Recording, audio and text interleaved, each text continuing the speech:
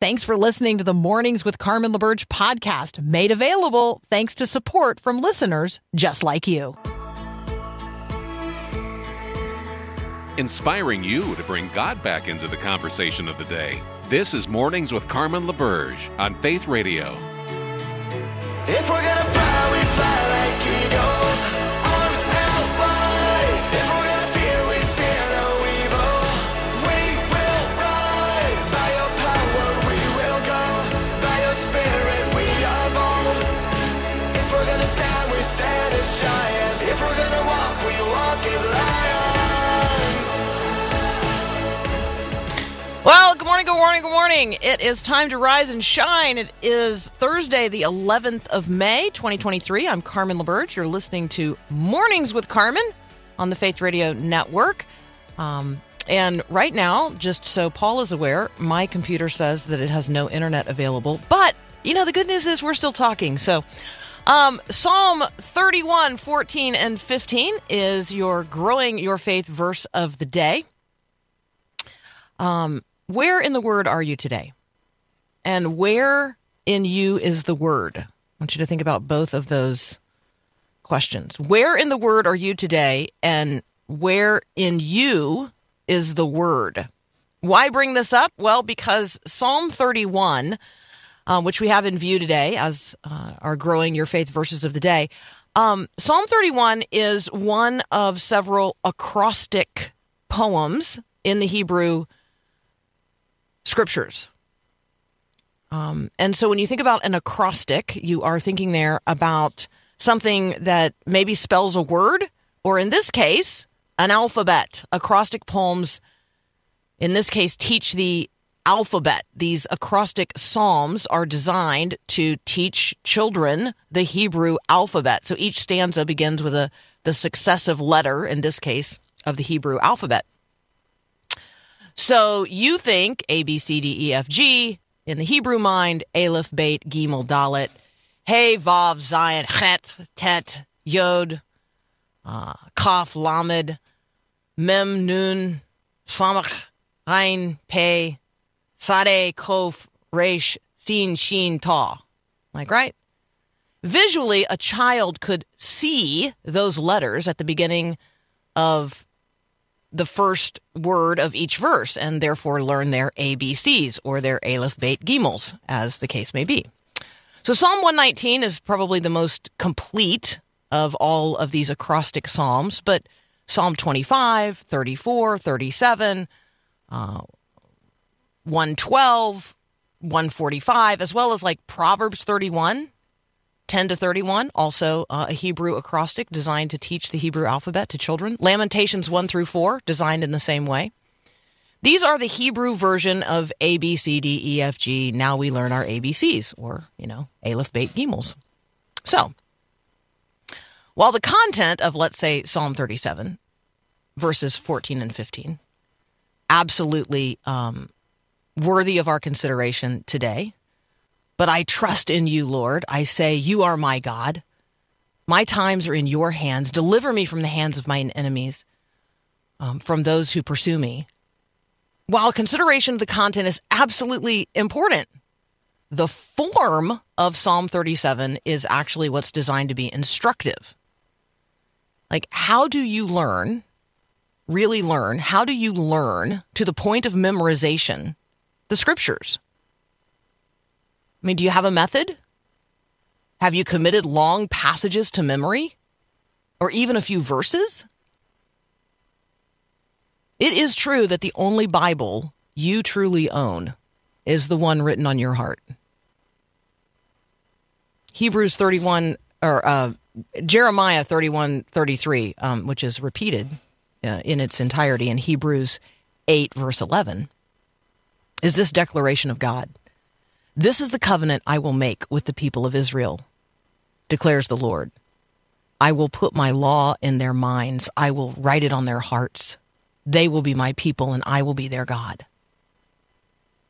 Is God's word written on your heart? Engraved in your mind? Maybe it's time for us to invest ourselves like little children in learning our ABCs. and committing portions of God's word to memory. Where in the word are you today? And where in you is the word? Our friend Ben Johnson is going to join us next. We're going to talk about a number of things going on in the culture, not least of which the return or the restoration of genuine discourse to college campuses. That's up next here on Mornings with Carmen.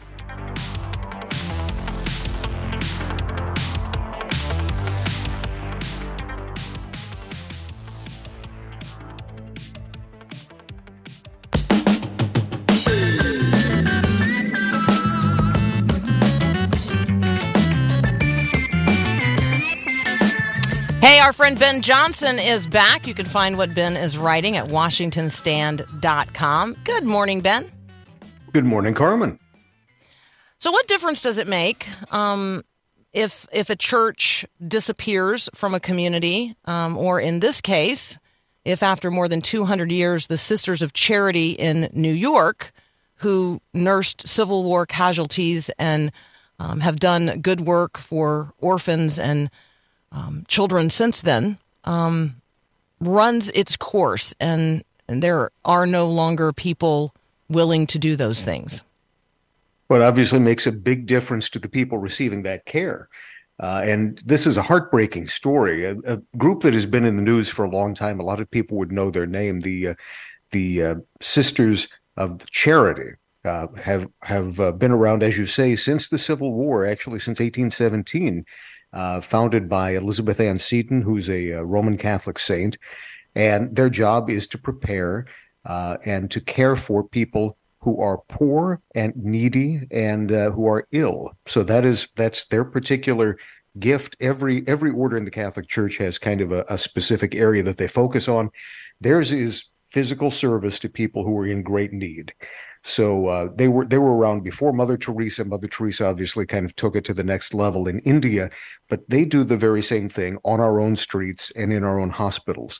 So they care for the aged, those who are ill, and for the very young as well. They have at one point had thousands of nuns. Now they're down to 154, and the average age is 85. So what they've said is they are no longer going to receive new members. And they said, in their own terms, they are on a, quote, path to completion, meaning that they are not going to, they're not going to receive any new members from this point forward. And eventually the last one is going to die and the order is going to close.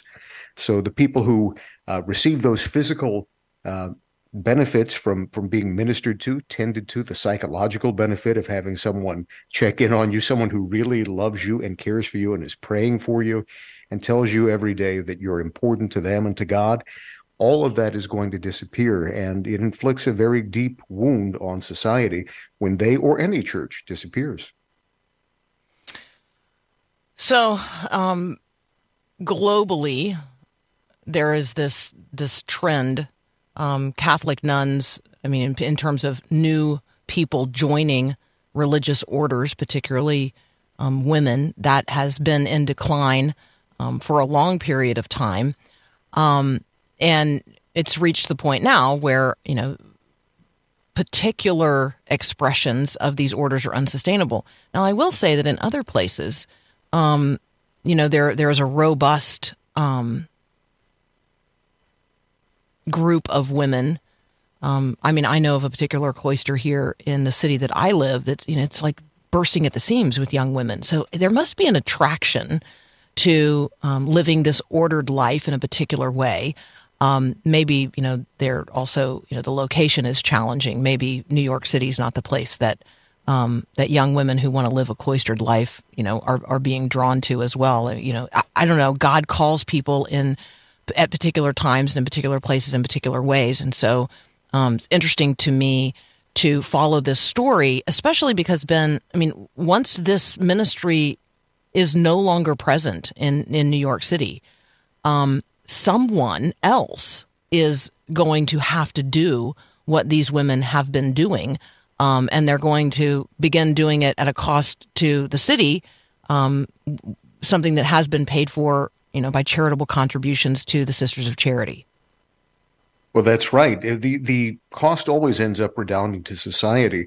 I would just challenge a little bit of what you say. Someone is going to provide the physical aspects of what they do, but you can't pay someone to love someone. And that's the part that I'm afraid is going to disappear, is this ministerial aspect, the part of someone conveying God's love. And so, society can always tries to imitate what the church should be doing. It can tend to the body, but it cannot feed the soul. And so we end up impoverished as a result of this across the board, because we won't have people who are hearing words like "God loves you," "I love you," and "I am here for you." And people will lack that dimension, which is so important for healing, especially those who are in desperate circumstances. They need to hear that. And hope can be the greatest healing. As we know, a merry heart doeth like a good medicine. So that's something that simply cannot be replaced. But society tries its very best, and that will come at a cost, as you say, where this has been provided for free. Now it will come at a cost. And our disengaged society is creating more and more of these issues as it flees religion. People become more socially isolated. In fact, the Attorney General just released a report on the fact that lower church membership is leading to an increase in social isolation. It's leading people to an increase in his words, of heart attacks and severe diseases, because people are no longer meeting up. And when we become isolated, he said it's like smoking 15 cigarettes a day, the physical health impact of being isolated from one another. So these women were making sure that when people were in one of the most isolated times of their lives, in a severe illness, someone was there telling you God is with you and other people care for you. Now that aspect of it is going to disappear, although we may end up hopefully at least getting them the kind of care that they need in a health environment. They won't necessarily get the health or the gospel needs that would feed their mind and their soul. Ben, let's take a brief break, and then when we come back, let's quickly do the good news story about the return or the restoration of genuine discourse to college campuses. But before we talk about President Biden boiling the religious liberty frog, how's that sound? I don't really want frog soup, but there you go. All right, is your frog boiling? I don't even know what that smells like. We'll be right back. As we consider the life of Jesus and the life of the first generation of Christians, reading here the book of Acts and all the letters to the Christians in the New Testament, we see people who wake up. They come to see and understand and then receive Jesus as their Savior and Lord. And it changes everything. We see Christians then telling other people about the good news and inviting them to respond in repentance, be baptized, and follow Jesus. The movement of Christianity grows person by person and then exponentially as people walking in darkness receive the light of Christ and want others to know what they know and have what they have. Well, you and I are living in dark days. People need light. And Jesus is the light of the world today in the same way that he was the light of the world at the beginning of creation and at the first Christmas and throughout his life on earth and in his radiance now at the right hand of the Father. Jesus is the light of the world. So if you're walking in darkness of any kind today, I invite you to consider Jesus. If you'd like to know more about what it means to begin a relationship with Christ or to chat with someone about it, just text the word faith to 41224.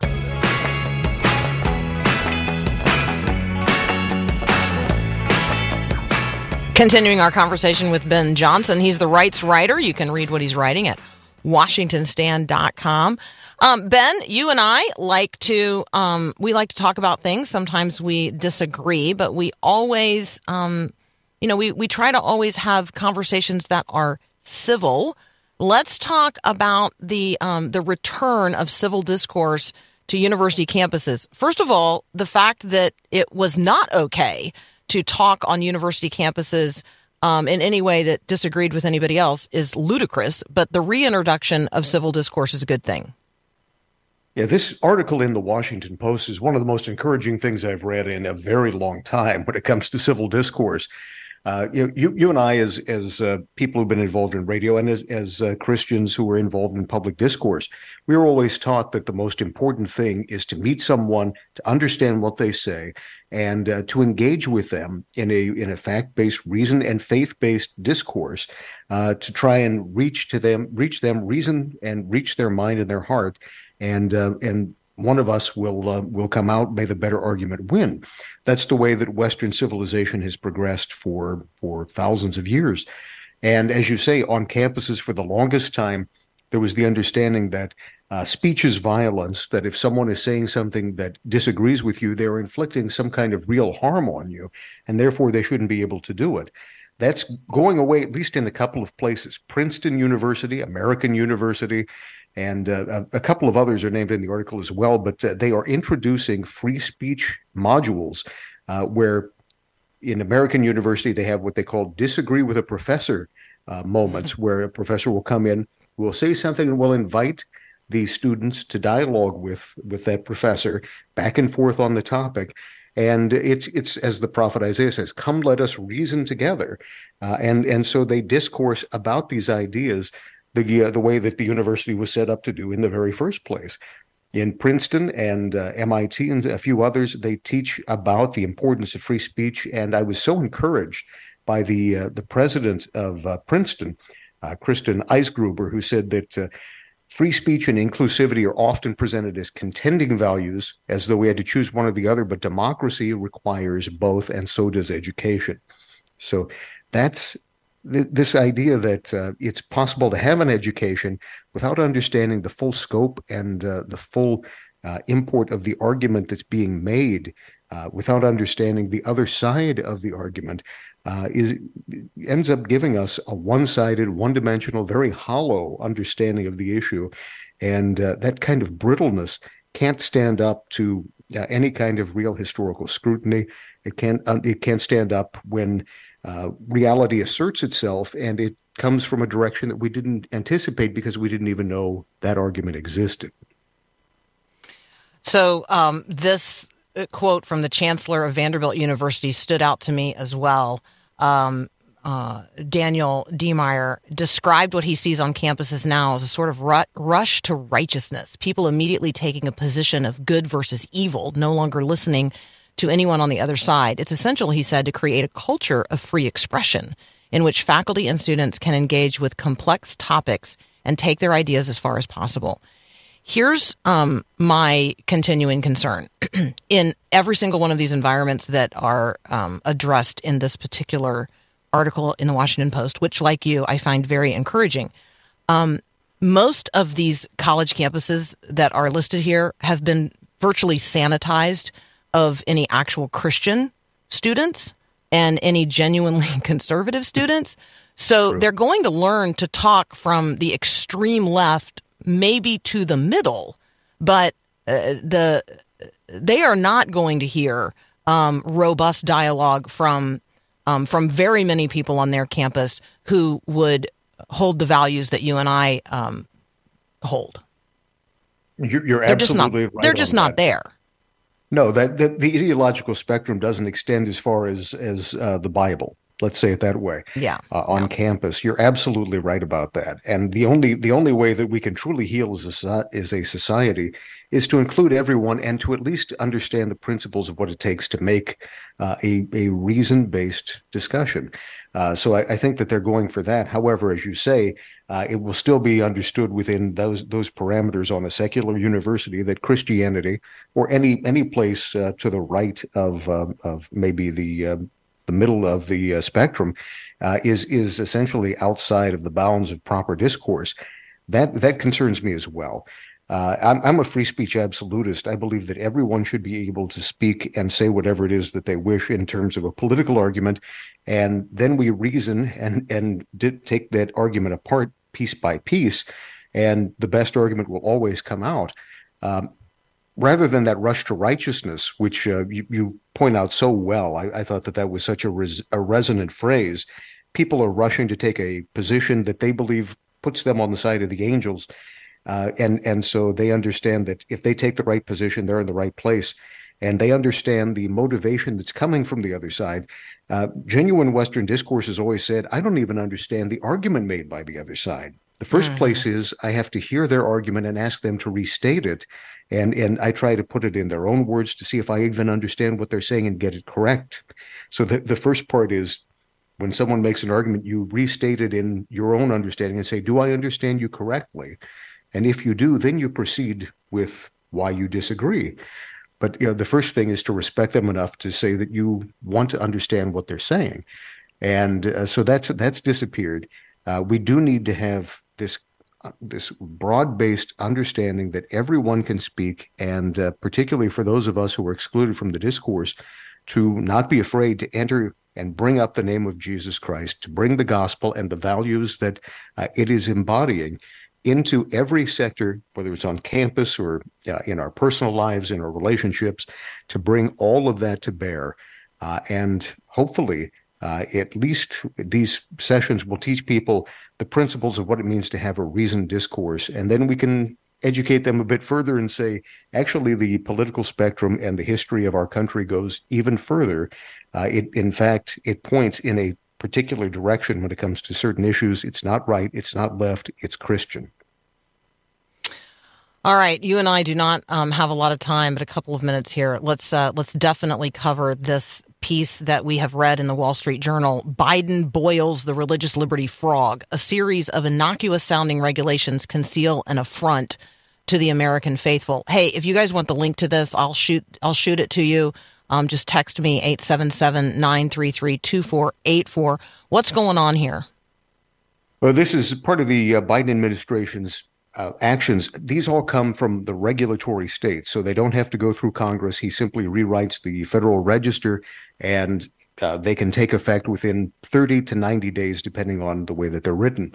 So the Education Department has rescinded the Religious Liberty and Free Inquiry Rule, which says that campuses and academic universities can't target student organizations, and if they do, they lose part of their federal funding. He wants to rescind that leverage. He has also taken out two different regulations, particularly through the HHS, which is trying to force faith-based hospitals and healthcare providers to perform abortion or gender transition surgeries, even if it violates their faith. And he's doing this, again, by federal regulation, so it does not have to go through Congress. It's not really subject to a debate except for comments on those federal rules. Where it ends up coming up for debate is in courts. We hope that these sorts of religious restricting measures will be struck down, or that Congress can invoke its right to overrule it through the Congressional Review Act. But that's essentially what is happening. Is it's a top-down effort to curtail religious expression in the public sphere. So it's something that this article and that this program has very gratefully brought to our attention. Hey, if you guys, again, want the link to that article or anything that Ben and I discussed today, shoot me a text, 877-933-2484. I'm particularly concerned about this series of rules changes at the administrative level of our government, and they are all designed to restrict religious liberty or religious freedom or religious expression by those of us who take a biblical or conservative view of things in the culture. Ben, as always, thank you so much for joining us. Thank you so much for a great discussion. Yeah, likewise. That's Ben Johnson. He's the rights writer. He's a senior reporter and editor at WashingtonStand.com. You're listening to Mornings with Carmen. I'm Carmen LaBerge. This is Faith Radio. Let's go upwards with Max Lucado.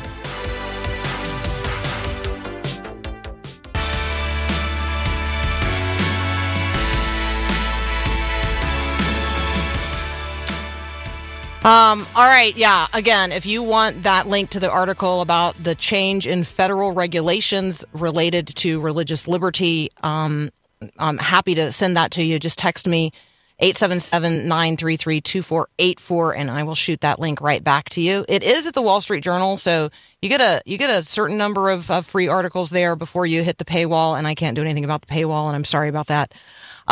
All right. So I had an experience recently while traveling, and God brought it to mind this morning, and I wanted to share it with you before Kathy Branzell joins to share some glory stories from the National Day of Prayer. So I was doing what I always do when I travel and I have a meal in a restaurant in the airport. So you know how close you're sitting, right? Like it's almost as close as you're sitting to people on an airplane when you're in a airport restaurant. You're either at, like a high bar and, you're literally sitting like thigh to thigh with the people on either side of you, or you're sitting at a tiny little two-top table where, you have to turn sideways to pass between them. I mean, right. So, okay. So, I'm taken to a two-top table. I'm obviously only sitting on one side of that. The person at the table next to me is sitting on the other side of their table. So it's almost like we're at the same table, like catty corner from each other. You can visualize this, right? So I catch that person's eye. I offer a casual greeting. Ordinarily, that's as far as an interaction goes, right? I mean, occasionally you get to have a nice day when they have to get up and squeeze between those two tables and you sort of have to lean the other way to allow them through. But rarely does anyone in this environment ever say anything to each other, certainly not start a meaningful conversation. So this time was different. This falls into the category of living with the expectation that God's going to set a divine appointment that you could have never set, and sort of expecting always the unexpected, being ready to offer an explanation for the hope that's in you, and to do so in any environment at any moment. So I had been seated, watered, I'd ordered my food, and the person at the table next to me reached across their table for something, and when they did that, they knocked their phone to the floor. Now, again, because we're sitting so uncomfortably close to one another, it was actually easier for me to pick it up than for them to wiggle through the middle of the tables and then, I don't know, somehow get down in the aisle that's available and get their phone from underneath the table that we were kind of sharing. So I picked up the phone and I handed it back to them, and they said thank you, and that was that. We each returned to the, illusion of a private space that you have at a two-top table, like inches from each other. Which, as I think about, seems like very strange. But anyway, my food arrived, and I then did what I always do. This part you can anticipate. I bowed my head to pray. Now, I got to tell you, I don't really think in advance about praying. I just pray. I can't actually tell you how long I prayed because I just pray. And while I'm fairly certain that I prayed silently, I can't say that for sure either. I just pray. It's an act that I consider private, but I also recognize it's happening in a very public place. And I know it's a form of public witness. But that's not what my attention's on. I'm just praying. I'm not consciously thinking about where I'm praying or who might be watching me pray, whatever. So anyway, I said amen. I turned my attention to the food that is now before me. And that's when this person who is, catty corner from me says, "Excuse me." And I made eye contact with her and said, and then she said, "Why do you do that?" And I'm shuffling through a number of options. Why do I put my napkin on my lap? Why do I use a fork? Why do I sit the way I'm sitting? I mean, what? And then I'm like, oh, why do I pray? So I said, "Why do I pray?" "Yeah, why do you do that? What exactly are you doing?" And she was curious, but also a little hostile. I confess that the directness and clarity of her question was surprising and refreshing. So we're going to talk with Kathy Branzell, and then after my conversation with Kathy, I'm going to tell you the rest of this story. But I want you to think about this question for a moment. How would you respond to a person in this environment after you've prayed, actually saying to you, why do you do that? What are you doing, and why do you do that? We're going to get some glory stories from the National Day of Prayer up next with Kathy Branzell. You're listening to Mornings with Carmen.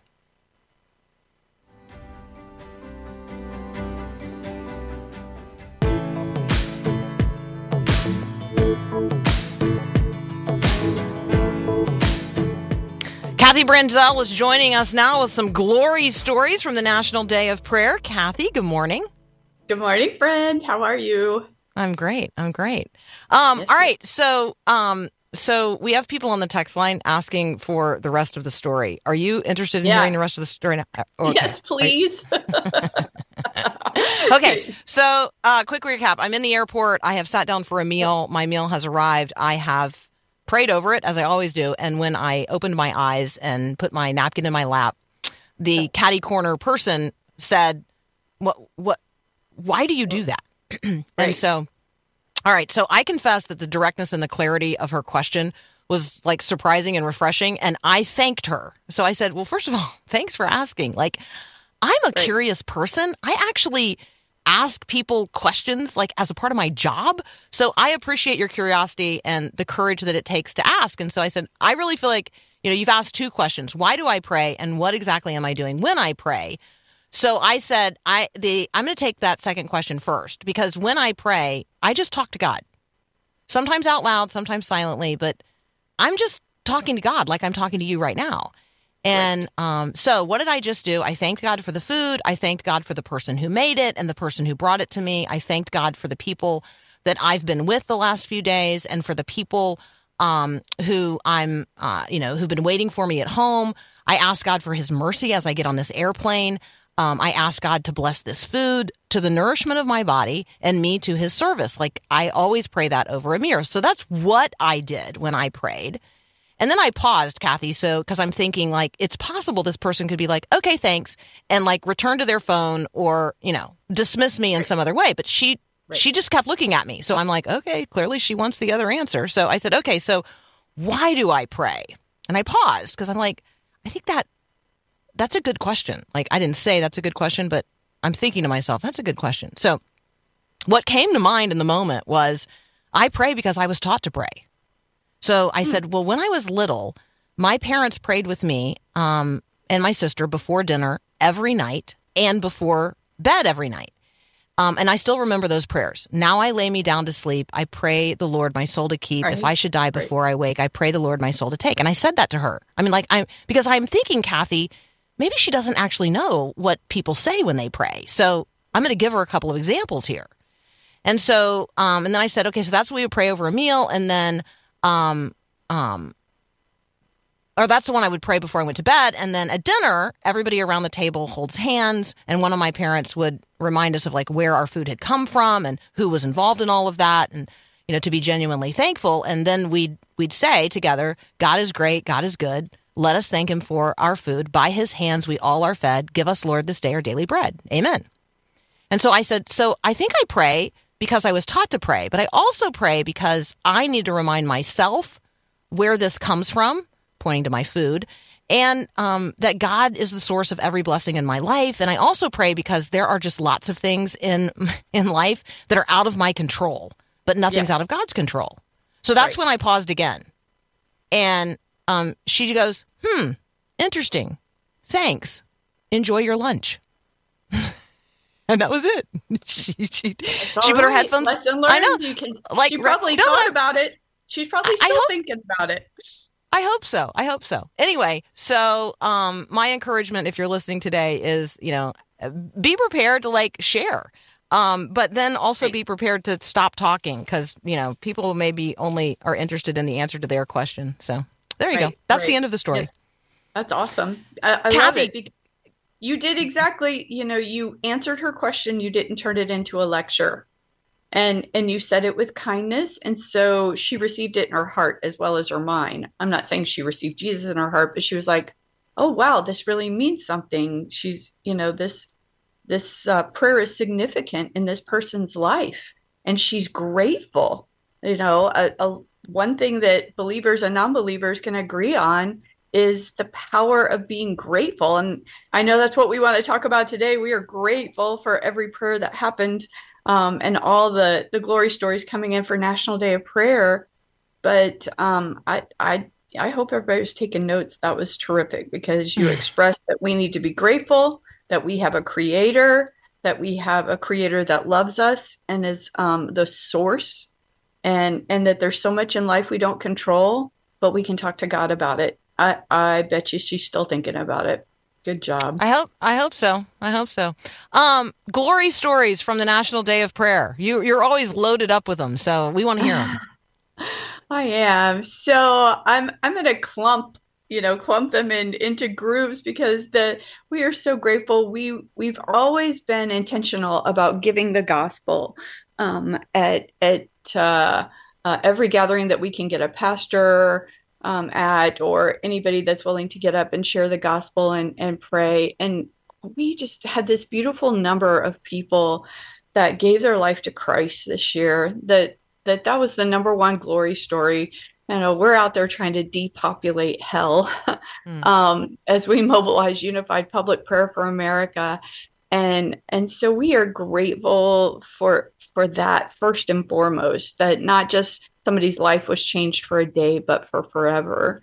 And to walk out the divine destiny, for people to profess Jesus Christ now as their Lord and Savior going forward.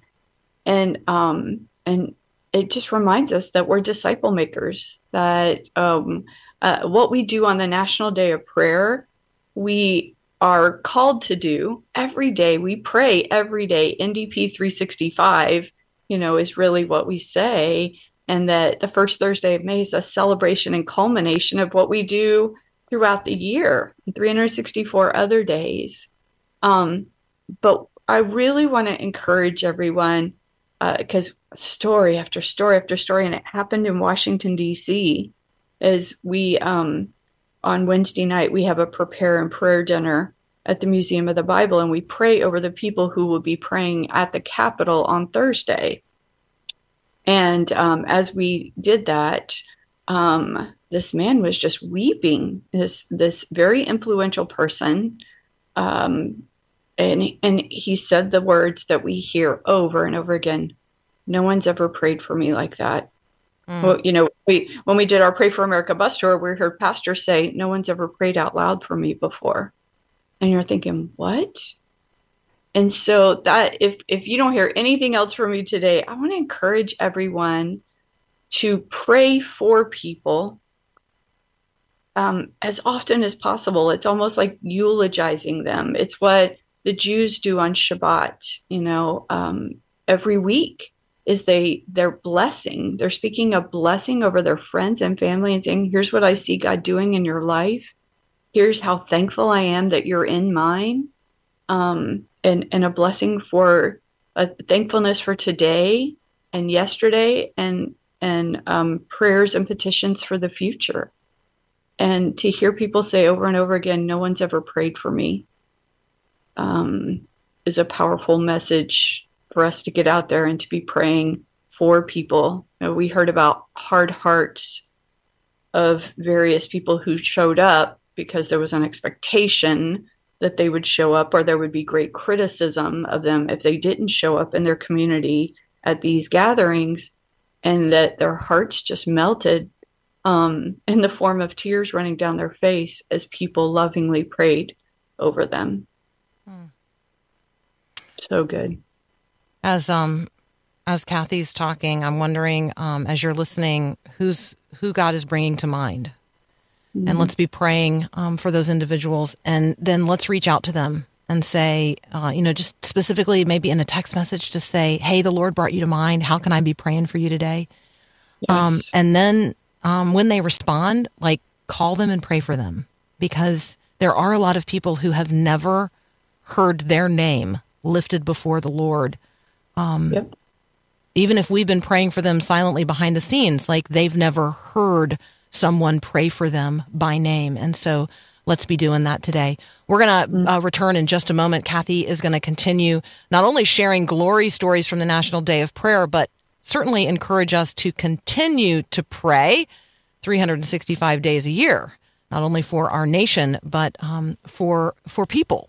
And so that's up next here on Mornings with Carmen. Thanks for listening to the podcast of Mornings with Carmen. As you know, this is a rebroadcast of the live radio show carried on the Faith Radio Network. There's a lot going on at Faith Radio, tons of free resources just waiting for you and for you to share with others at myfaithradio.com. How does that all happen? Well, it happens through listener support. So Faith Radio, Mornings with Carmen, all available because of listener support from listeners, just like you. If you're a supporter, thank you so very much. If you'd like to become a supporter today, just visit myfaithradio.com. And again, thanks for being a part of what we do every day at Mornings with Carmen.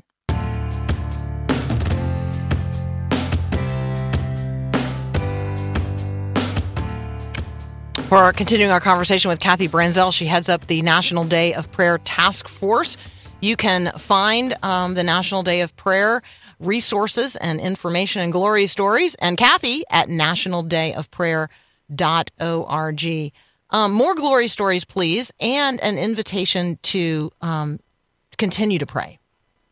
Yeah, so I'll just entwine those. So lots of glory stories about our younger brothers and sisters, children, participating in these prayer gatherings. We even had school districts that proclaimed that just made it very clear, even a month out, that their school district would be participating in the National Day of Prayer. Reminding people that it's a law that if the President of the United States proclaims a day of prayer for the nation, and if the governor proclaims a day of prayer in their state, then certainly it's legal, right? And so we were excited to see children praying at their school. We were excited to see students praying with their peers. And so it goes back to what you were saying about, hey, my family, we used to pray together. My parents taught me to pray. Prayer is caught by praying with other people. And so I know we've said this before, but I want to say it again over and over. It's about to be summertime, and you'll have more time, hopefully, with your family in various places. You can do this in the car. It doesn't have to be around the dinner table, but we pray for people, not places. I know we talk about praying over the 7 centers of influence, but that just gives us a scope of the people who serve and live in our neighborhood, in our community, and that those are the people we're praying for. So that wonderful children's prayer that adults still say, God is great, God is good, and we thank him for our food. Right there. So just pause in conversation and go, how is God great? Because then you're teaching them to praise. How is God great? And bring those things up. How is God good? And what do we thank him for besides our food? Another thing is talking about the people that we know in those 7 centers of influence. It's one thing to pray over the business sphere. It's one thing to pray over arts, entertainment, and media. But when I start praying for Carmen, and when I start praying for Paul, when I start praying for the people I know in media by name, I'm very specific. And so you can ask your kids that's a conversation you can have with another adult.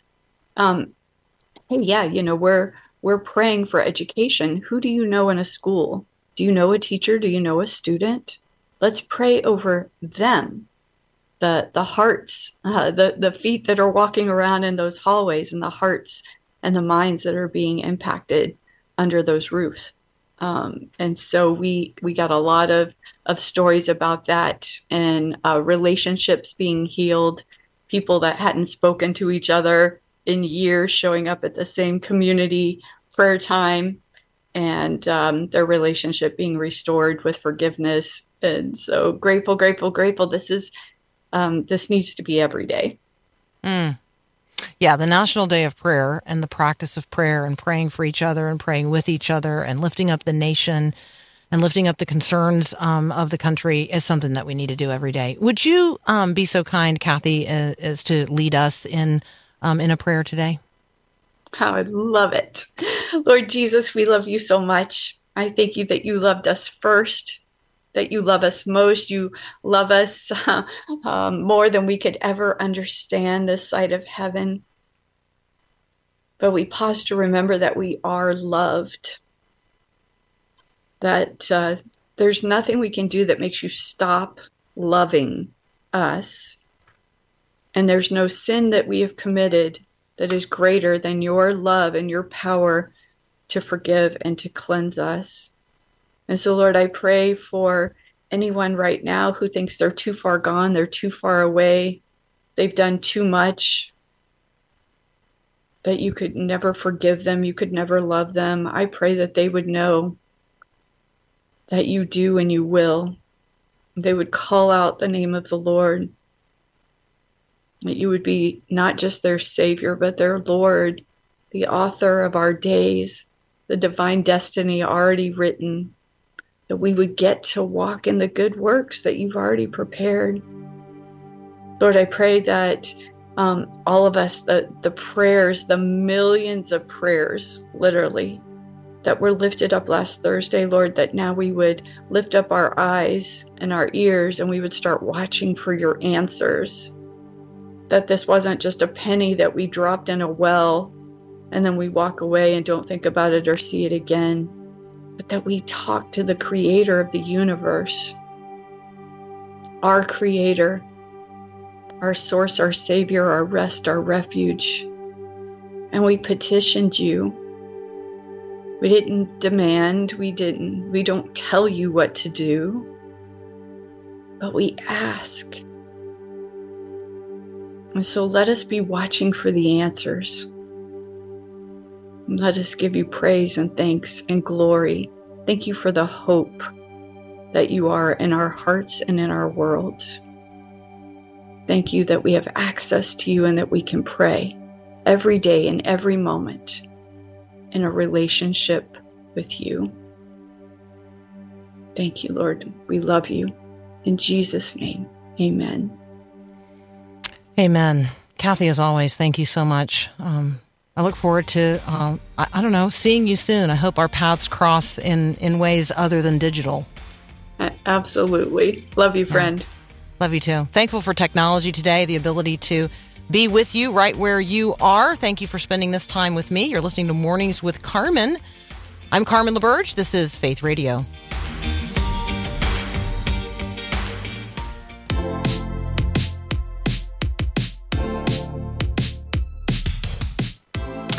All right, as we close this time together during this hour and prepare ourselves to spend another hour together here on Mornings with Carmen, I have a list of prayer concerns that maybe each of us could jot down in our hearts and minds or on a piece of paper.